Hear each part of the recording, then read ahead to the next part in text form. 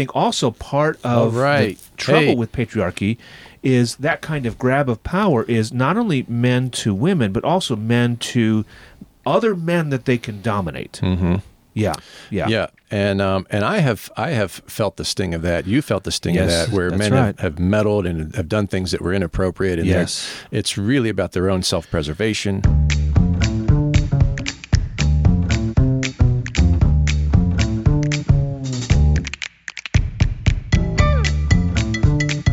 I'm William. I'm Dave. Dave is my pastor. Willie is a hospice chaplain. And we've been friends for more than 20 years. We've had thousands of conversations about things that matter and things that don't. So now we're inviting you to join in. Each week we pull a topic out of the hopper and talk about it. This is the Hopper Podcast. All right. Good morning, Willie, and welcome to the Hopper Podcast listeners. It is the last day of November. That is when we're recording, Mm-hmm. And then in a couple weeks, this will roll out. It'll be like mid-December. Yeah. Christmas will be approaching. Yes. So I was thinking, we should talk a little bit about favorite Christmas movies. All right. You know, families and couples and people will watch the same movies year after year, only at Christmas time. Do you have any movies like that? I don't think I have any movies that I watch every year, but there's movies that I really like a lot. Yeah. Have you ever seen Uncle Buck? Yes, of course. Uncle Buck, I think, is the most underrated Christmas movie. Oh, okay. Fair enough. So if people say these are movies that we watch every year, It's a Wonderful Life and A Christmas Story, and but this one is it's a Christmas time movie. John Candy at his best. Yes. They had a young Macaulay Culkin. Back when he was cute. Yes. I don't know if you've seen pictures of him as an adult. He's not so cute. He looks like he's been working on the Walking Dead set. But he's actually he's gotten better. He went through a really, really rough patch, but I think that he's healthier now. Yeah. Children's stars often still do not that, cute, but he doesn't look like the Walking Dead anymore. But that movie is this great. is when he was little. I think it was before Home Alone. Yes. Yeah, he was about that time. Yeah, very small. Had lots of cutesy lines in the movie. Yes. A very family-friendly, just warm-hearted, the estranged uncle who's a gambler who won't take any responsibility. Right. There's an emergency situation where he now has to watch his brother's kids, 3 of them. Yeah. And the dog and take care of the house, and he's thrown into being a dad and has to learn some responsibility that way. It's a good movie. It's a fun movie. I don't think of it as a Christmas movie, but I guess it is. Yeah, I mean, why not? Yeah. That's a good one. I also, of course, there are more standard ones that I like a lot. I like National Lampoon's Christmas Vacation. Classic. Yes. That's a classic. Yes. Yeah, so that has so many lines, and yes, it's been quotable. around for a long time now. Right? Yeah. And so I can remember how my understanding of that movie has changed over the years. Oh. So I watch it now, and the scene where he puts that coating on the saucer and zips down the hill, I think is ridiculous. Right? Yeah, I think it's so campy and cheesy. I skip through that part when I'm not interested in that part. Yeah, but I remember seeing this movie for the first time as a kid, and that was my favorite scene. No kidding. Because I was young and physical comedy and just a different stage of life. Okay. Now, of course, I've been married 25 years, and I've really dialed into the conflict between his in-laws. Yes. It's so funny, It's hilarious. He does all this work putting the lights on the house, and they're out there, and he finally gets them all lit up, and his father-in-law, the little lights aren't twinkling, Clark. Thanks for noticing. Yeah. What is it? Is it a reservation at the Nut House? What that line is. Right. Yeah, there's a bunch of good ones. We also like the Muppet Christmas Carol. That's a great one. Okay. Yeah. I don't think I've seen that in years. Yeah. It's got a lot of fun lines in it as well. It's not hilarious, but it's silly and fun, and the Christmas Carol's just a great story. Yeah. What do you think of Elf? Yeah, I don't see the hype about it. Yeah. But it's okay. It's okay. It's a good family. It's in the same vein with Christmas Vacation to me. It's just like a younger generation. Oh, fair enough. I think eventually right. it'll be kind of one of of the classics of family holiday films. Yeah, it's funny. It's wholesome. Yeah. Kind of thing. Yeah. That makes sense. Yeah. He's an angry elf. That conflict there is a right. really funny scene. Right. Yeah, there's definitely some fun scenes in it, and I like Will Ferrell. It's a fine movie. I guess I don't have the nostalgia about it because right. Me neither. I was older when right. Yeah. But I think young people will. That makes sense. I hadn't thought about it. That makes sense. Yeah. Well, hey, listen. I ran into one of our listeners not long ago, a guy named William. Yeah. So not me, but a guy named William. You didn't run into yourself? Well, I do that sometimes. But I ran into a guy named William, and he's a listener of the show, and he had a question that he was a topic that he wanted us to talk about. Great. And so I pulled out my phone and I said, "Here, what's your topic?" And so let me play that for you right now. Okay. My name is William. I like hearing you guys' discussions about stuff and hearing about your guys' lives as well, especially Pastor Dave's wild days as a teen. Yeah. Okay, so you've got a question for the Hopper. So I want you guys to discuss the idea of the patriarchy, because I've been hearing that a lot and with politics, and it's such a hot topic, and it's very questionable as to whether or not it's a real thing or whatever. And so I just want to hear your guys' thoughts on it, because you don't veer into one lane, you're more like or in between those areas. And especially since you guys are very knowledgeable about the Bible and God, I like to see where someone's perspective on you guys would take on it. From my own research on it, to me it's a very offensive and very demoralizing thing for young men. Mm-hmm. And I look at where our culture is right now with how it's treated young men, and it feels like they're abandoned. And I kind of feel those sympathies, because to this day I feel like a lot of young men are soft because of how we don't encourage them enough to do things, to take responsibility, to be a man. Because from my own research, from reading a book about biblical masculinity, men were made to take on leadership. Yes. And I'm not saying that men were meant to be tyrants, to have the complete dominion over their wives or everybody and be complete a-holes. Yeah, right. Because that's not true masculinity to me. That's just corruption. Absolutely, yeah. And yet there is something strong about masculinity. There should be something strong about masculinity, but what is that? That's the tough question, isn't it? Yeah. Yeah. In our culture, it's misconstrued what masculinity is, because toxic masculinity is seen as having no emotion, being assertive, not displaying any of that, and always holding things in.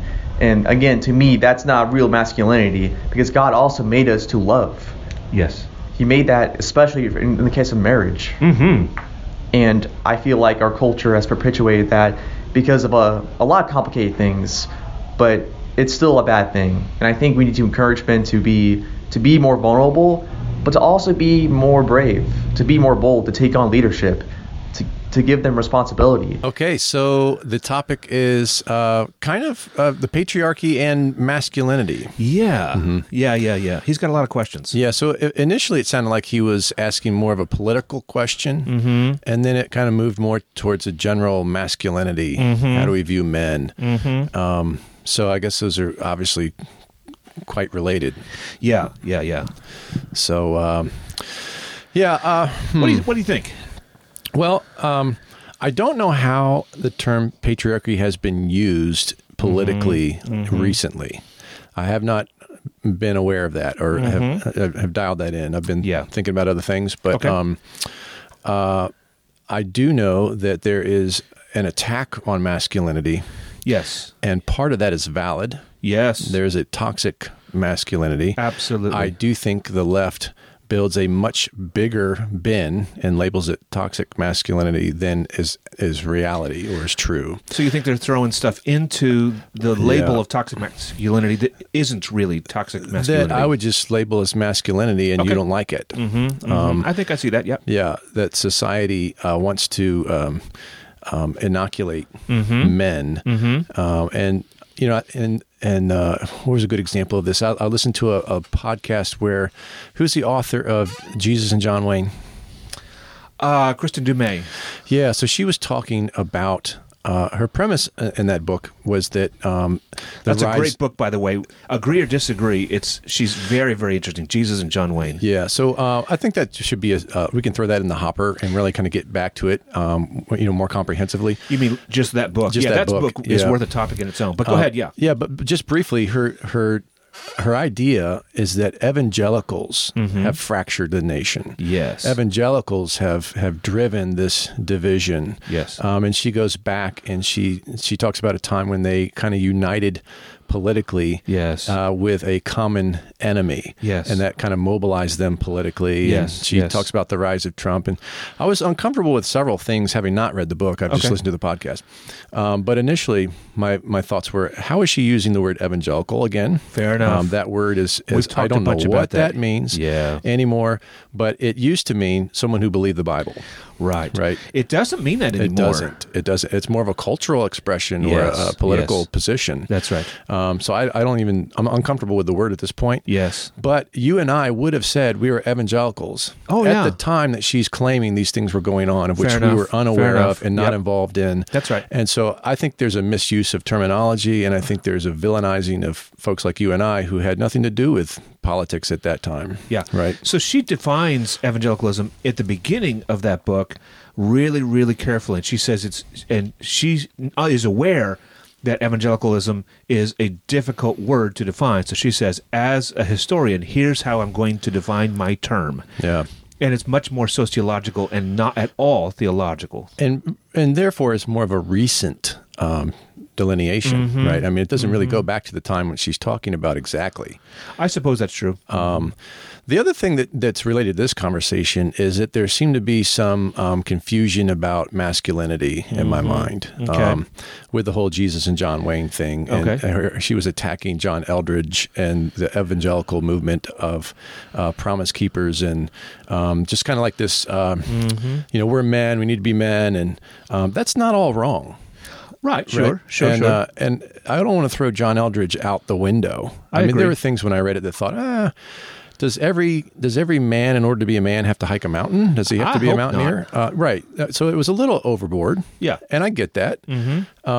But maybe it was a correction, and any correction is sort of a pendulum swing, either left or right. Fair enough. And so I don't want to just throw that out and label it. And then I started thinking, I think she's actually doing what she's criticizing the evangelicals of. She's trying to unite people around a common enemy. Okay. And I really don't think that the rise of Trump has as much to do with the Christian nationalists as it has to do with money and corruption in D.C. Okay. Another topic. We keep pushing that one down the road too, but I really think that's the bigger topic there. Money and corruption. Yeah. So anyway, back to masculinity. I do think Trump exhibited some toxic masculinity. Oh, of course. Yeah. I think another big podcast about Mars Hill, toxic masculinity. Yeah. Right. Yes. And so it is here. It's real. Yes. And it's valid. Yes. There is no going back to the 50s where wives submitted to their husbands, and you see in your mind this guy in a wife beater, scolding his wife and raising his hand if she talks back to him. Very toxic masculinity there. So I want to readily acknowledge that men throughout history, and especially back in history, I mean, before there were laws or education about these sorts of things. Right. You go back into the early Earth. This was the reason for the flood. Yes. So you read that in Genesis that the men are doing whatever they want. Right. And the women are just victims. Right. The children are victims. Other men who don't have the same power. Yeah. The bigger and stronger men are terrorizing and taking for themselves. Okay. Can we call that patriarchy? Yeah, I think we can. I think in the negative term. Yes. Right? Yes. That is a huge problem. Right. Has been a huge problem. Yeah. Continues to be, even now in our society, where a man is bigger and stronger than his wife, and he takes advantage of that. Yes. Directly contrary to the the scripture that says do not do that. Yes, and not just his wife, but also women in general. So women in the workplace, women or maybe anyone. Anyone. Any grab of power that he can muster, right? Yes, and so that's, I think, also part of the trouble with patriarchy is that kind of grab of power is not only men to women, but also men to other men that they can dominate. Mm-hmm. Yeah. And I have felt the sting of that. You felt the sting of that, where men have meddled and have done things that were inappropriate. And it's really about their own self-preservation. And just because I can. Yeah, because I want to feel powerful. Yeah. I mean, I've talked to inspectors looking at projects I was doing on houses, and some of them were really helpful and didn't have a sense of that power play at all, and others were like drunk with it. Yeah. They come in and they start just telling you what you need to do, and you just need to comply. Yes. And it's emasculating, but you just got to play the game because this guy is got to get his jollies on making you feel weak so that he and his insecurities can feel strong. And so you and I are not unfamiliar with this. You don't have to be a woman to know what we're talking about. Oh, right. Yeah. Yeah. But that's a huge problem. That's a big deal. That's a sinful disposition that is destroying relationships, harming business, society. So we want to label that as toxic masculinity or the negative part of patriarchy. It is real. It is troublesome. Everyone suffers from it. Yes. Okay, so now you've said a couple times the negative side of patriarchy. Do you think that there is a positive side of patriarchy, and what is that then? Well, yeah. So we've talked about this in a previous episode as far as women's role in the church, and that we really have just reduced that to the only point of tension is whether they should be in a position of authority as an elder, right? And even then, the elders need to be listening to the voices of women, wives, of their intuition, their counsel. And so we agreed, I think, mostly on that episode about that. So that there's some patriarchy in the church, therefore, right? Men elders. So the question is then, what is patriarchy? What is the definition of patriarchy? Yeah, I think that's fair. Obviously, that's important because some people are going to hear that word and it's going to be offensive, and others will not be so offended, and maybe they should be. Yeah. And so we got to be really careful about what we say about that. Yeah, because it's one of those words that is now being thrown. It started off in academics, in feminist academics, and now is being used all over the place with people who aren't familiar with that literature. And I'm not terribly familiar with that literature. Yeah, me neither, which means we should be more careful. And so I think we need to be really careful when we say patriarchy. What are we defining it as? Yeah. Okay. Well, maybe you can give me some words then. If we're talking about male leadership in the home and the church. I'm all for that. Me too. Yeah. And I think the Bible's pretty clear on that, although Christians disagree. But that does not give leniency or way to toxic masculinity or abuse of power. Correct. So does the word patriarchy, are we comfortable even using that word in a positive way? Or do we just want to keep it lumped in the negative? Quite honestly, my sense of the word is always negative, but that may not be true for everybody. Even though I readily agree with what I see in the Scripture, and I think is right, is like you, that men ought to be in places of authority in the church and in the home. Yeah, I agree with you. I think mostly when I hear the word patriarchy, I think, at least my sense is that societally it's very negative. Yes. Because they're thinking about all that abuse. Yes. The question is how, the question for me and you, I suppose, is how are men to use that authority? And what I see in Scripture is that we are supposed to, what does Ephesians 5 say? That husbands are supposed to love their wives like Christ loved the church and lay down their life for the church. He laid down his life for the church, and so you lay down your life for... How in the world did Jesus dominate the church? Right. He does not. He serves the church and calls the church to something better. And yet he does subdue us. Yes, by love. He Without pursues control. Without control. He pursues, he loves, he in that way subdues, and there's something good and positive about that. Yes. That needs to be brought into masculinity. Yes. Which, when I look at younger generations now, I say, we're missing some stuff here. There's no question about that. When Elizabeth Elliot wrote about masculinity and femininity, and she labeled masculinity as initiation, and femininity as response. Yes. That was interesting, very fascinating for me at the time, because I didn't know what I thought about the topic, and so that was very helpful. Yes. Then I read another book, Crisis in Masculinity. Oh yeah. Lynn Payne. Is that right? I think that's right. I think that's right. Yeah.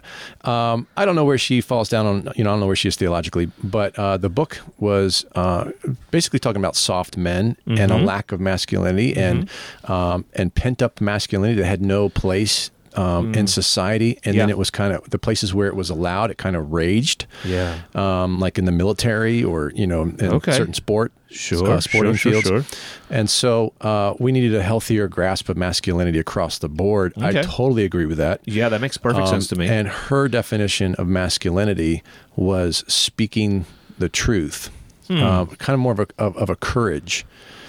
Okay. A courage or a willingness to stand up for the truth, even when it was inconvenient, even when it was costly. She related this to Jesus, speaking the truth and then being put to death, and laying down his life for the truth, as well as his bride. I see. Okay. And so when I think about those two, that one's a little more confusing, I think. Yeah. But it's also really helpful if you combine it with Elizabeth Elliot's idea of initiation. Okay. Yeah, I can see that.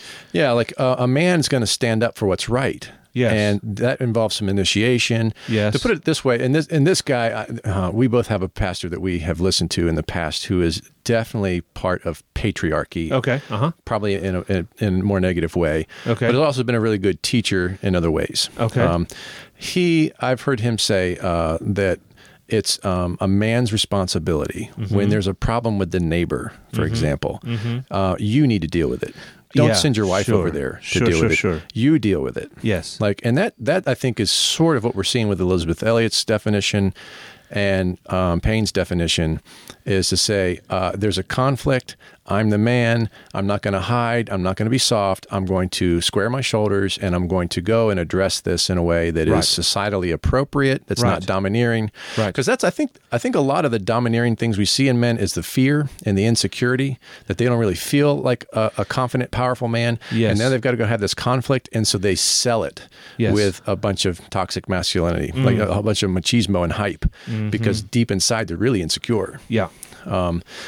But I think being a man is being willing to initiate through conflict, to willing to stand up and speak what is right when it's inconvenient and people will hate you. And so I don't know. What do you think about those definitions? Yeah, I think that's right. I think that's good. And then femininity then is coming alongside and responding as I think Elizabeth Elliot, I don't agree with all that she's written, of course, but that I think she's right on.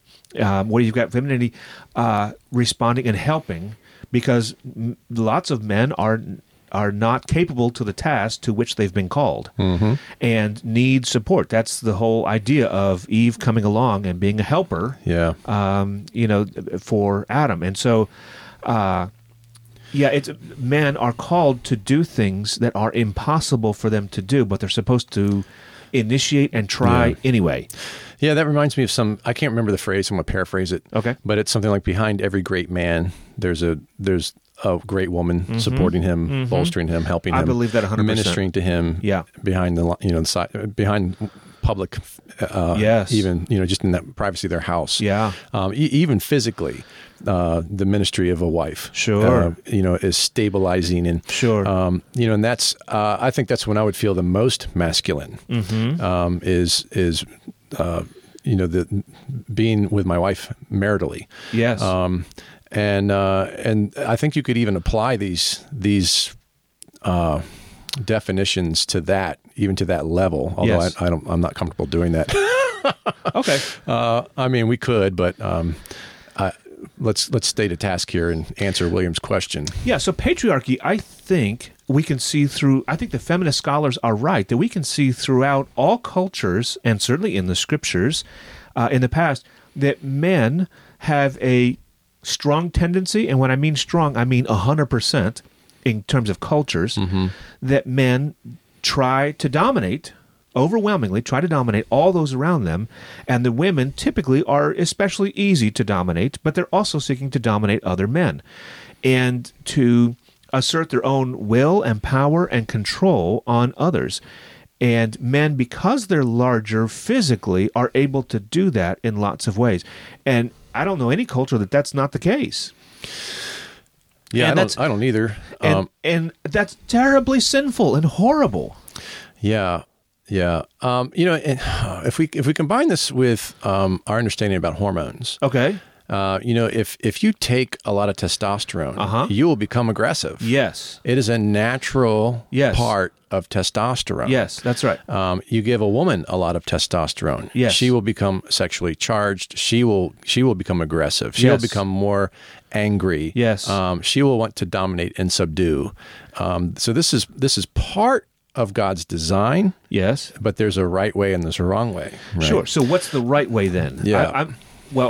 So the right way, I think, or what does it mean to dominate? Not so much dominate, but in Genesis 1 to have dominion, and of course that's given to both Adam and Eve, but in different ways. And so for men, I think it's to channel that to taking care of and ordering the world in that. How can I say? By initiating the projects that we're going to work on. And that involves a lot of courage, and that involves a lot of conflict, and that involves a backbone. Yes, that's right. Yeah, and I look at Jesus as an example, right? Jesus, he is the example. Yeah, yeah. He drives out the money changers from the temple. Right. He took a cord and he made a whip, and he had such presence. Yes, that a woman could not have. I'm sorry, I don't want to offend anyone. But, no, I think that's right. He had such presence that he drove out all these people and turned over their tables with their money, their idols, their coins flying all over the place. Yes. And he single-handedly moved them out because of the offense of them making the house of God a den of robbery, a place of market. Yes. And that is that's a powerful masculine picture. But he also wept publicly when Lazarus died. Shortest verse in the Bible, Jesus wept. Right. Which is to show, he knew he was going to raise him from the dead moments later. Yep. But he's demonstrating the courage and the truthfulness of exposing pain. Yes. Of being willing to say, I hurt, other people are hurting, this is sad, this is broken. And that too is masculine. Absolutely. To cry publicly means you are secure and confident in who you are and what is right, what is true. You are willing to appear as weak and foolish in other people's eyes for what is true and right. That's masculine. Yeah, not caring what other people think, but just being present with the reality and the truth of the moment. Yeah, and being willing to be moved by that rather than being afraid of what other people will think. Yeah. That's fear.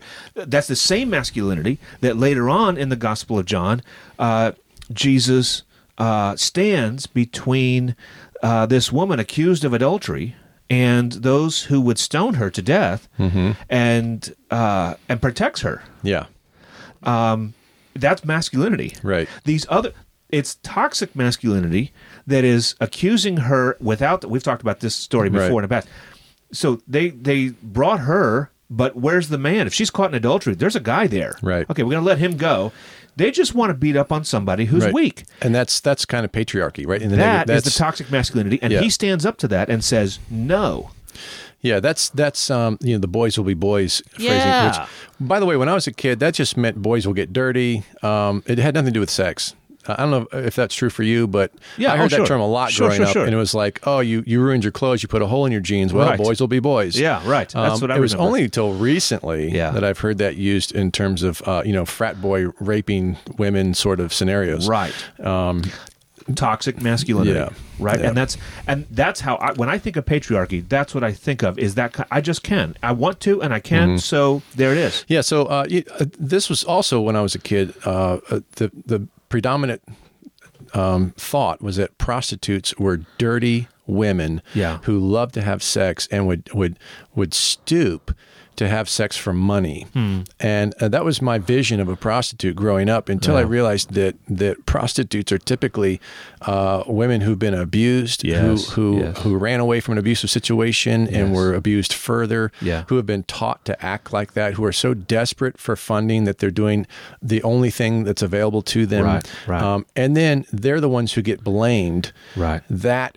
That's negative patriarchy, right? That's men saying, we can do this, but when you do this, you're the villain. And by the way, we've systemically pushed you to this point, and we like having this little side hustle. You combine that with the pimps, people who go around even trafficking people, but brutalizing them, terrorizing them, and forcing them into a role of prostitution so that they can make the money.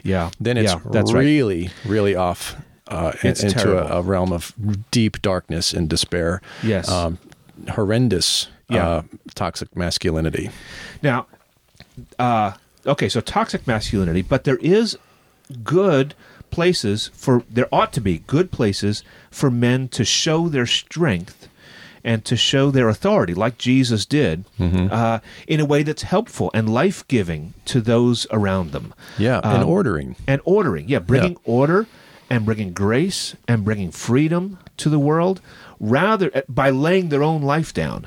Right? I don't care what happens to me exactly. I'm willing to sacrifice myself, my feelings, my time, in order to serve others in this very strong and very hard way. Let me give an example that may hit home for some of our listeners if they're more church-going folk.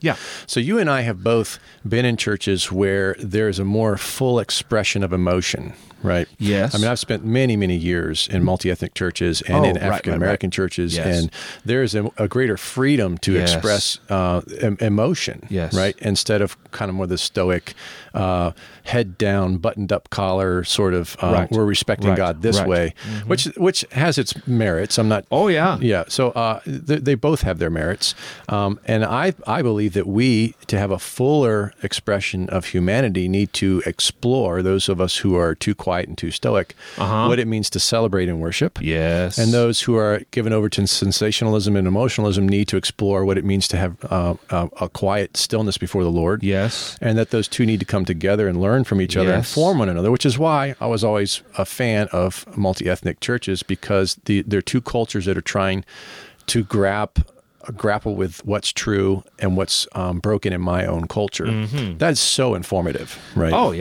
And so both you and I have had that experience, and here we're in a church that is typically more Anglo and non-expressive, right? And who, therefore, should provide the leadership to say, this is a song of celebration, let's raise our hands. This is a moment in the sermon where you should be saying amen. Those kinds of the points of leadership. It's typically a woman who will do those things first because she is more in tune with her emotions. She's less prone to feel invalidated because she has emotion that a man will feel. But this is exactly the same thing as Jesus weeping publicly. A man needs to lead in that way, to say, okay, this is what's right. I've been convinced by the Scripture. And I did a sermon, I've done it maybe 3 times, 3 different places, about how reverence in the Psalms is directly related to shouting, hand-raising, celebration of some kind. That reverence does not mean that your head is down and you're bent and stooped, although that's part of it. Not always, but sometimes it means that. But in the Psalter, which is the public worship book, reverence is directly related to celebrating, to shouting, to hand-raising, those sorts of things. And so if we're going to be truly masculine, we need to initiate a movement of a fuller humanity and expression in worship in that direction. But that might be embarrassing to me. Exactly.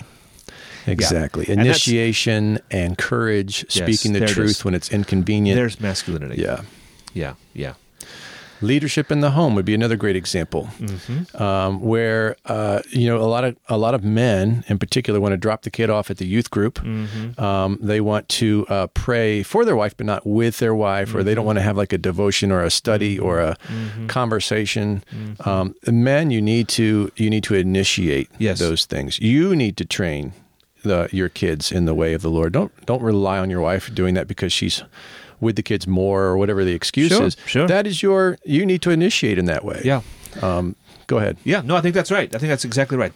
Those are good examples of, I think, good masculinity. Yeah. Yeah, and then the whole, like the conflict with the neighbor sort of thing, or the curse to Adam is to work the ground, to do work by the sweat of your brow. Right. And I think that also, I'm not opposed to women working, by the way. Some people are. I think that's more of the patriarch, right? Completely. Yeah.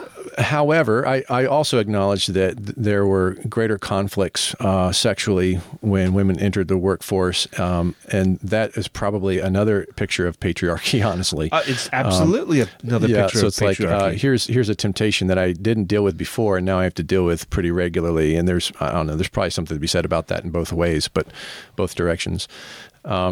But yeah, a man is to work. He's to provide. There have been times when we have relied upon my wife's income when I was in school, or various other times. And when I was younger, though, I thought that was absolutely wrong. And I've just kind of grown to see that God provides in different ways. Yes. And, different. And there were times when I was kind of doing a lot of Mr. Mom sort of stuff. Sure. And I learned a lot in those seasons. Sure. I learned a lot, and I understood a lot of things I heard from women that had become cliche, and even joked about in SNL skits or movies. And then I thought, I get this now. When you're working in the house and there's no appreciation and there's no human contact that's not a child, right? It's time to get out of the house.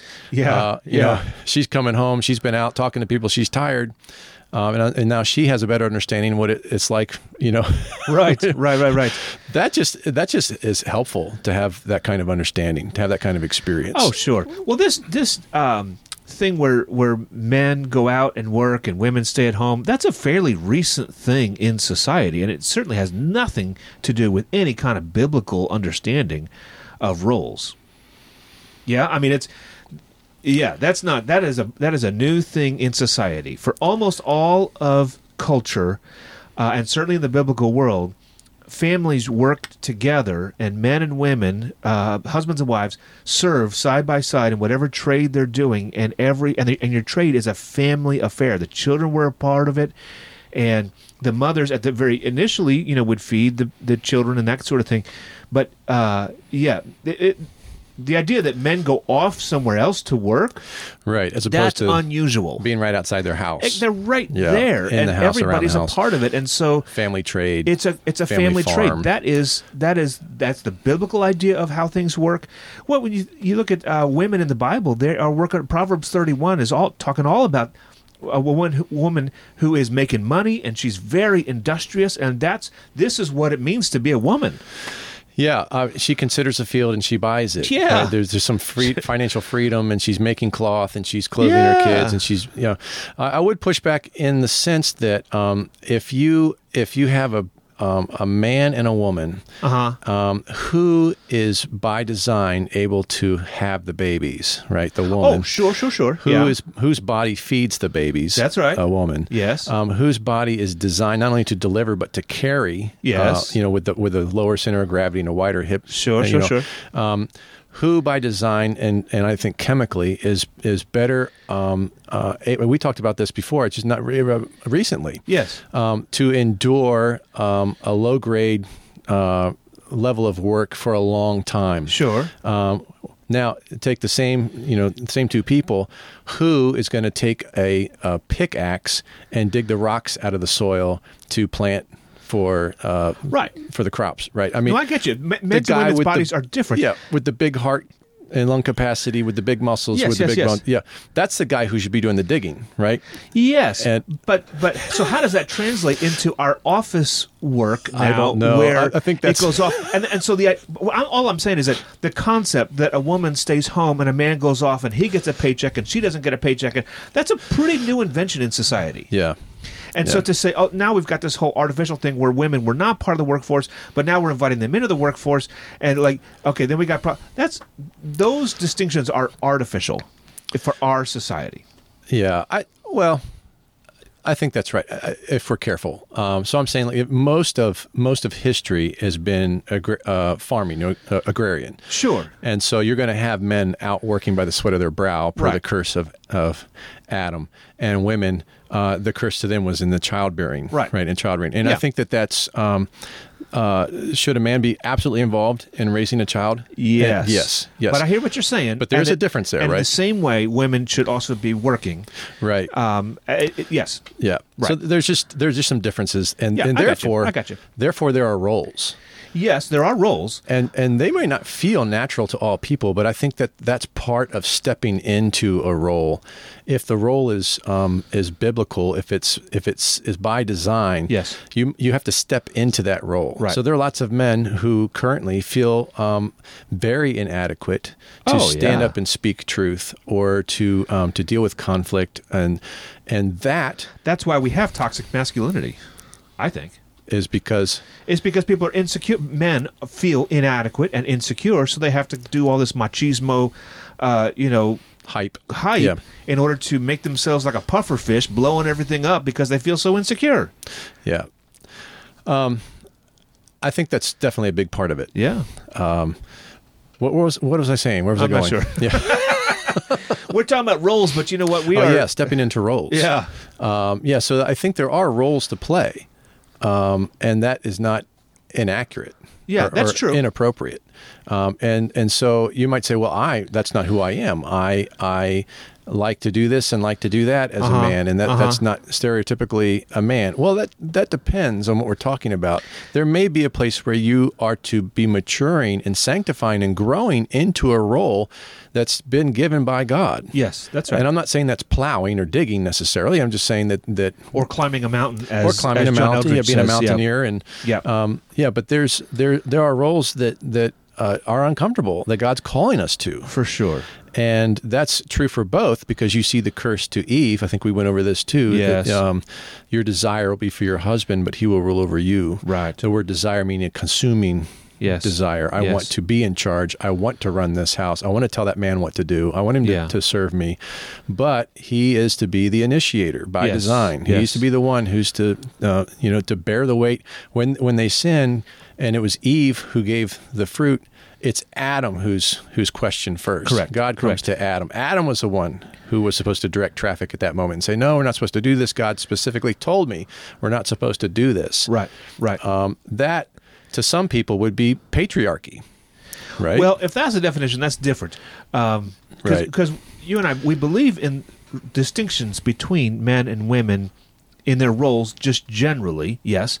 But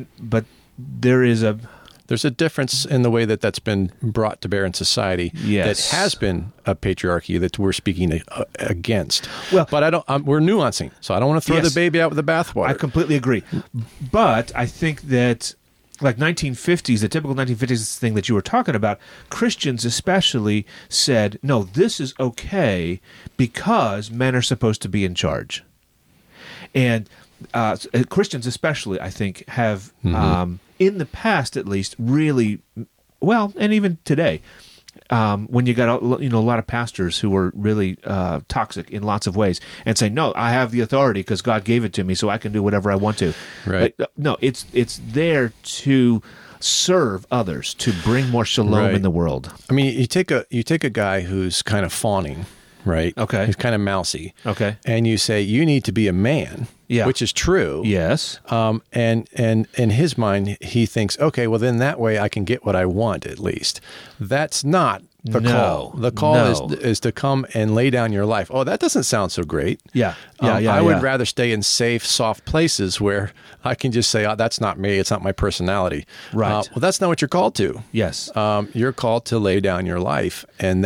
And what does that mean? To serve those around you in relationship. Yeah. And depending on a person's particular gifting, someone who is a man who is, like you say, mousy or, physically small, it may be like, for example, through art.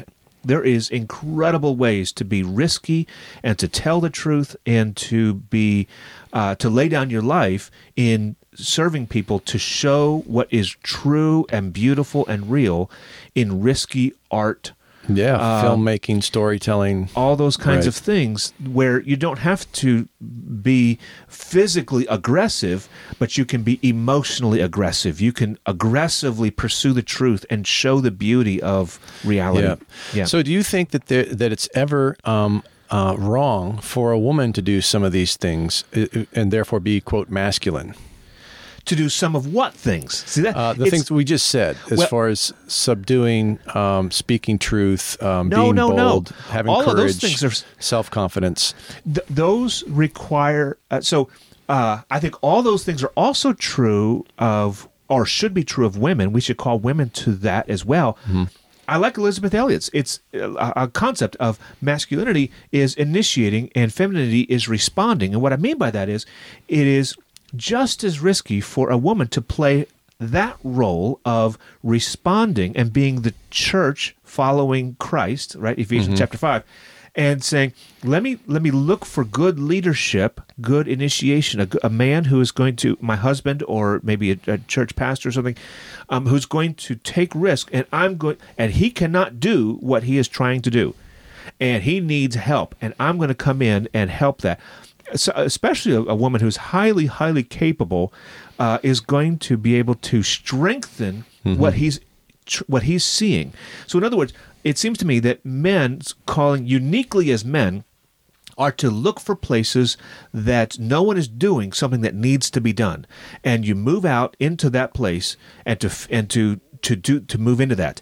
And a woman's role, uniquely as a woman, is to find the men in her life, and especially husband, father, pastor, elders, that kind of thing, to find those people who are being courageous and doing what needs to be done, but they're inadequate. Of course they're inadequate, because they're people, they're men, they're fallen, they're broken, they're sinful, to go and to strengthen what they're doing.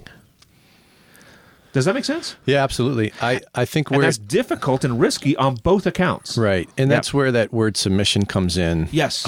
Which is a nasty word for society, just like patriarchy, right? I mean, but there's a piece to that is accurate. Yes. And that I think that a woman can initiate too much. I think a woman can try to take the reins and leadership. Oh, sure. And that is the curse that was given to Eve. Yes. And that she needs to come to terms with that. Yes. And I think a man, to be a man, needs to wrestle with the conflict that will issue forth in his house because of that curse. Sure. To say, hey, I appreciate what you're saying. I appreciate you communicating with me. However, this is happening at this point.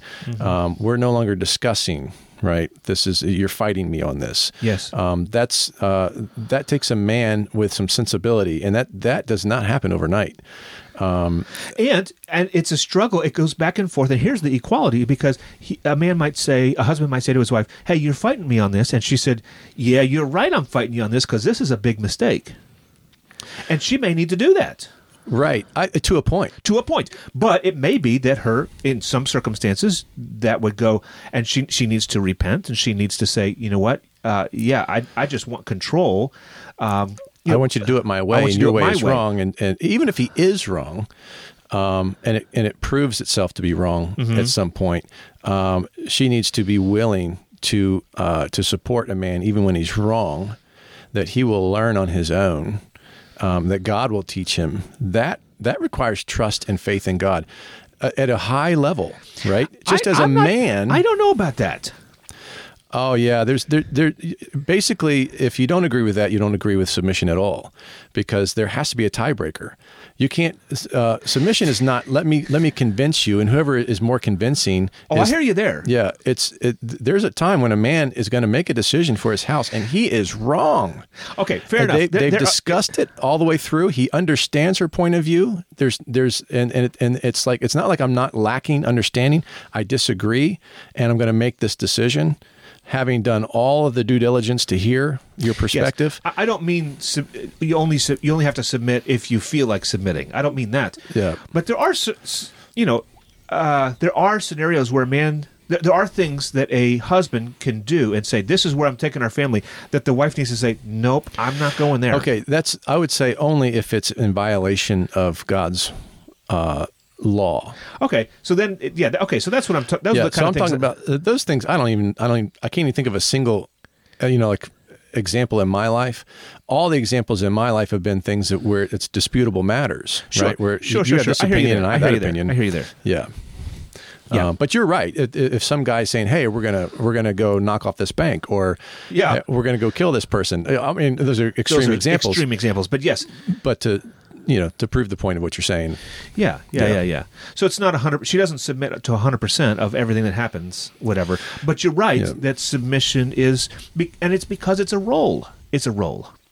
On the other hand, I think that it makes sense to me that a man who is initiating in a way that brings, that is courageous and brings shalom where there wasn't any before, that brings truth and beauty to bear. A good woman will want to, or should want to, affirm and strengthen that however she can, because he certainly is inadequate to do what he's trying to do. And I think I was getting to the point of saying that they both require faith. Yes. They both require surrender to God. Yes. Most men do not want to take leadership. Yes. Most women are willing and happy, per the curse to Eve, to step up and take that role. And what you have then are domineering women and passive men. Yes. I've seen this a lot in society, and men think, "Oh, I'm giving her what she really wants." No, you are not. Right. Because she will not respect you, and she will think of you as weaker and foolish. And yes. It's a breakdown of relationships. I see it all the time as a pastor, and you have too. Yeah. A man must be willing to engage, to not dissociate, to not roll over. He has to have a backbone, and he has to discuss and hear from his wife and deal with her irritations and still make a decision that he's ready to stand before God on. Not her, not the kids, not society. He needs to make a decision where he's going to say, I'm willing to stand up before God and answer for this decision. Yes. It's a decision for the well-being of my family and society, not just for my interests. Right. It's not.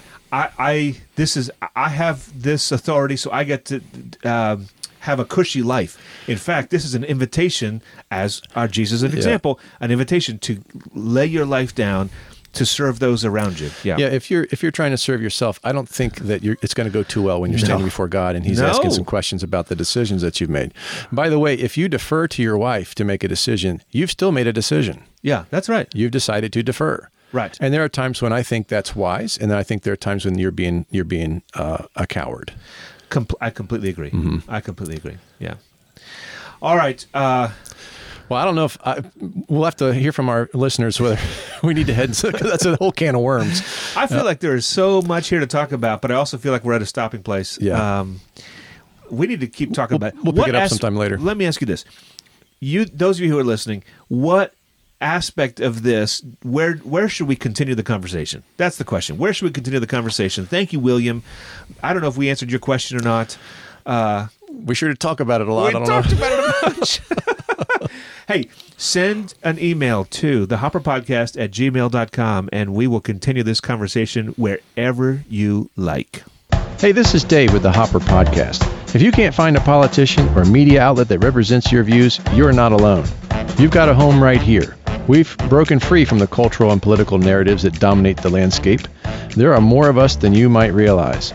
So help us grow the Hopper Podcast. Find your favorite episode and click the share button and put it on Facebook, Twitter, Instagram, or somewhere else. Thanks.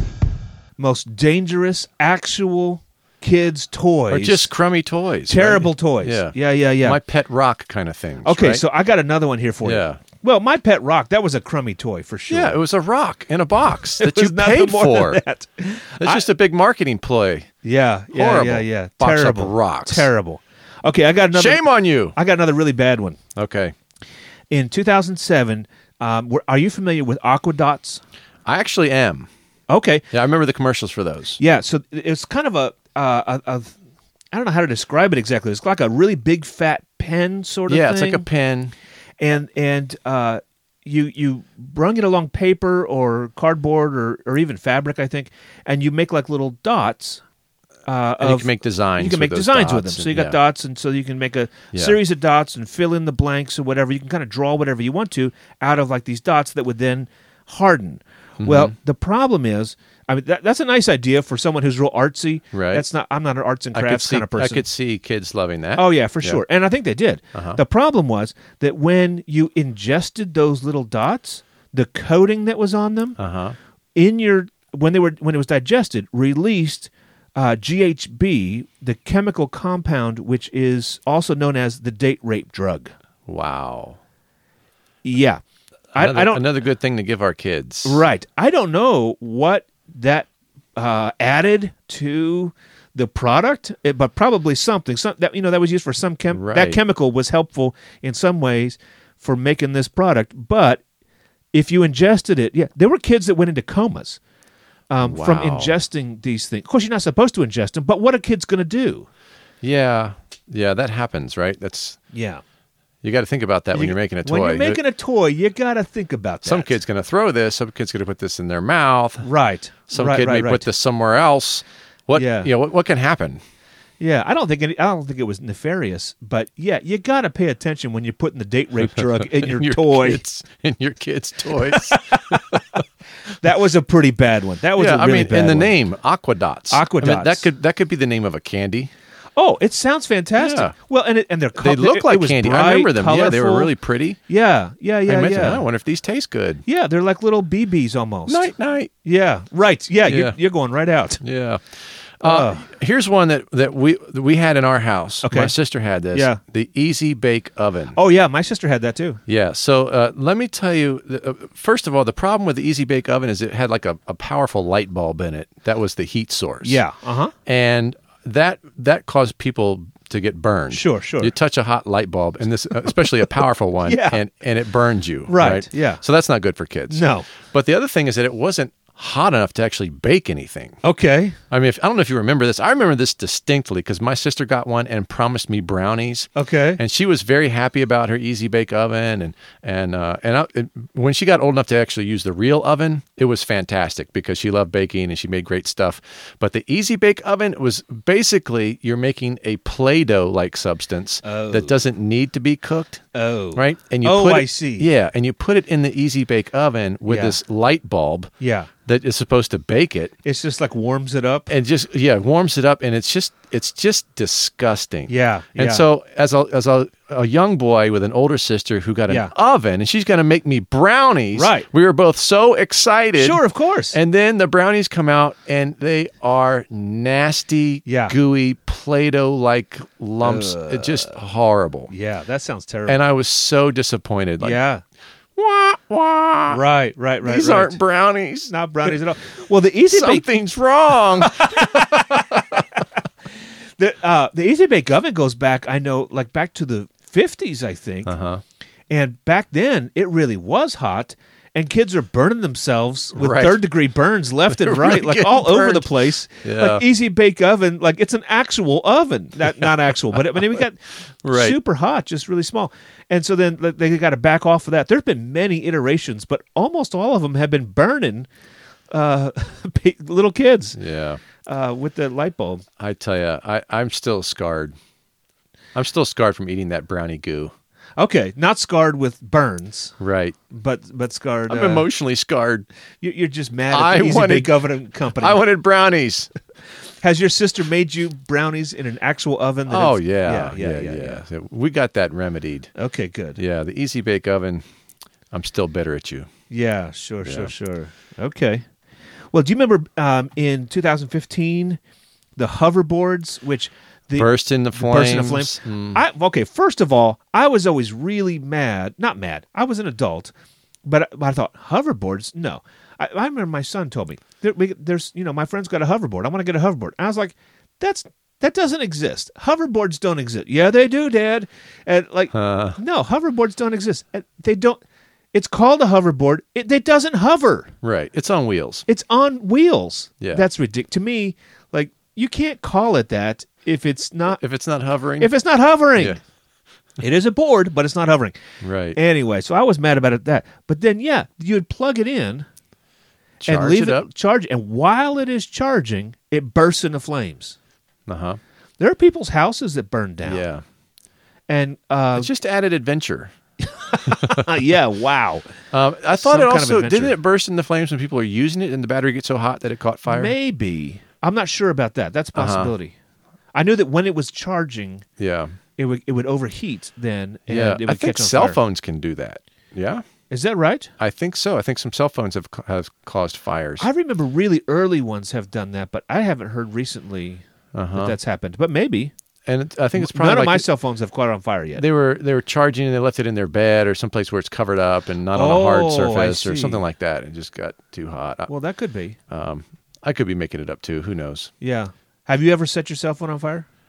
No, Okay. but I've caused a lot of fires. Have you? Yeah, that Unintentionally or in? No, I intentionally made fires. Okay, no, I've done a fair amount of that too. Yeah, back in the day, I shouldn't say this, but I know how to make cocktails, Molotov cocktails. Yeah, sure. Yeah, You did a bunch of that kind of stuff. I did a bunch of that stuff. Yeah. Yeah. So anything worth getting arrested over?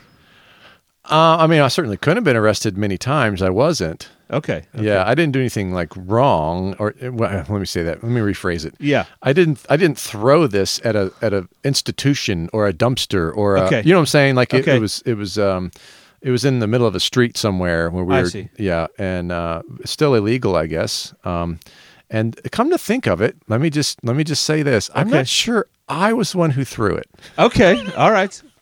That's I may have good. just You been should say around. that. You should say that. Yeah. Yeah. I see that wink Yeah. in your. Okay. All right. I got you. There was I got no you. wink. All right. Do you remember? Did you ever have rollerblade Barbie with your sister or with your My sister daughter? had Barbies. My daughter had Barbies. Yeah. I have had to play with Barbies. Yep. I do not remember any rollerblade. So rollerblade Barbie, as it says, had rollerblades, and the rollerblades. If you put the doll on a flat surface and then roll the rollerblades, with her over a surface, then it was supposed to have like sparks flying out the back as if she's going really fast, and that was really cool. Oh, I do remember that. You remember like a that? commercial or Yeah, something. yeah. Sparks flying out. Sparks flying out of her, out of like the heels, skates, like she's right. going super fast. Like flash lightning or something. Yeah. It was the same mechanism as cigarette lighters. Okay, a little flint and a wheel. Exactly. Uh-huh. The problem is if you roll her like that over anything that's flammable, there's actual sparks, actual fire coming out the back, and it would set things on fire. Yeah. That's bad. Yeah, that would have been terrible with all of the gasoline laying around the house. What are you talking about? Exactly. I mean, what would be flammable that someone would run her over? A piece of paper. Oh, A piece of paper know. on a table. Were fires actually started? Yeah, fires were actually started. On paper? I think so. I don't know, man. That sounds fishy to me. Maybe. As one who's used a lighter a lot, and not for smoking. I was just familiar with lighting off bottle rockets and fireworks and stuff like that. But it doesn't take it. How many times? Not too many hoverboards caught on fire either. Yeah. But enough of them. Yeah, I mean, it seems like maybe someone intentionally started a fire with it, or they were running it in the garage over some like Oily oil, rags. yeah, some kerosene spill or something. I don't know. That seems.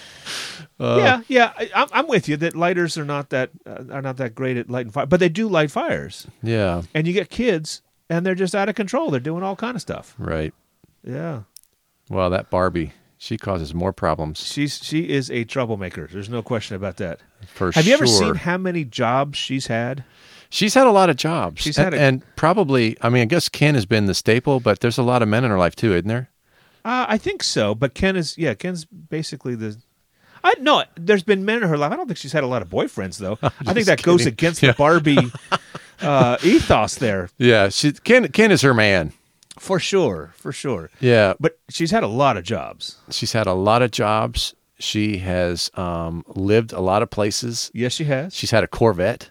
Yes. She has a Barbie mansion, a pool. Yes. And all kinds of fancy clothes. All kind of Barbie is spoiled.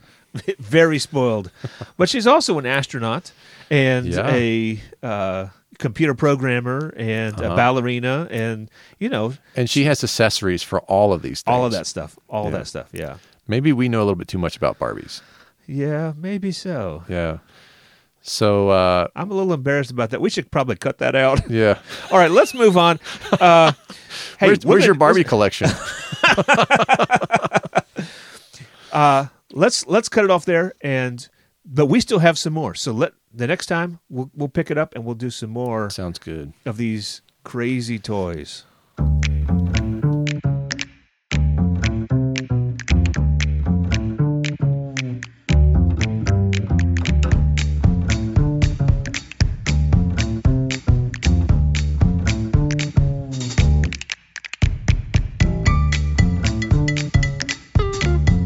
Thanks for listening to the Hopper Podcast. Let's keep the conversation going about things that matter and things that don't. Write us at thehopperpodcast@gmail.com or record a short voice memo on your phone and send it to thehopperpodcast@gmail.com. Join us next time where we'll discuss Frankenberry cereal. Oh, it's delicious. I'm sure you know someone who needs to hear that show. Be a pal and share the Hopper goodness. Send them a link, and if they still don't listen, leave a dump in their toilet that Mr. Clean can't handle. Okay. Be sure to subscribe or follow. Special thanks this week go to our tax consultant, Lou Pohl. Thank you, Lou.